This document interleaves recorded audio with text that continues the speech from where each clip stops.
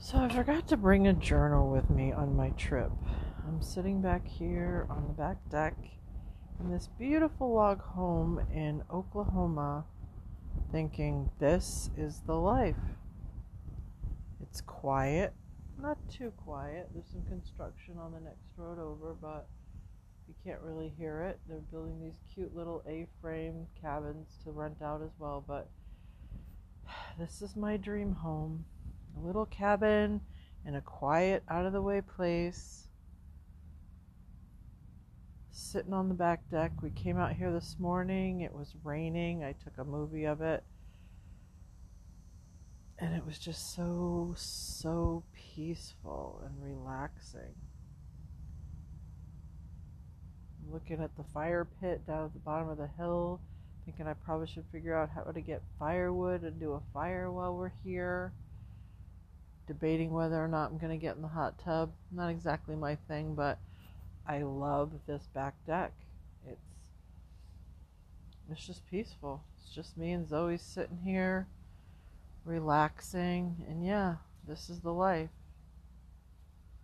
A little bit of breeze, not too hot. First day of fall. What could be more perfect than this? Getting to do this every day. That's what would be more perfect. You just gotta find your spot. This isn't everybody's spot. My mom hated the woods. She was a city girl. She grew up in the city. My dad dragged her out to Pennville, New York, right near Syracuse, and she used to call it the sticks. She got stuck out in the sticks, and she was so unhappy that her children grew up in the sticks, and this is what we want. This is what we're used to. Yeah, it's not always this peaceful and quiet, but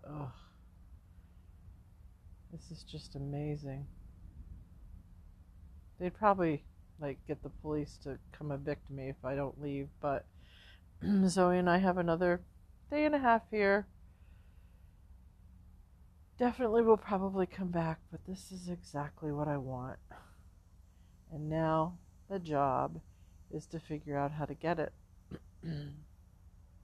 But yeah,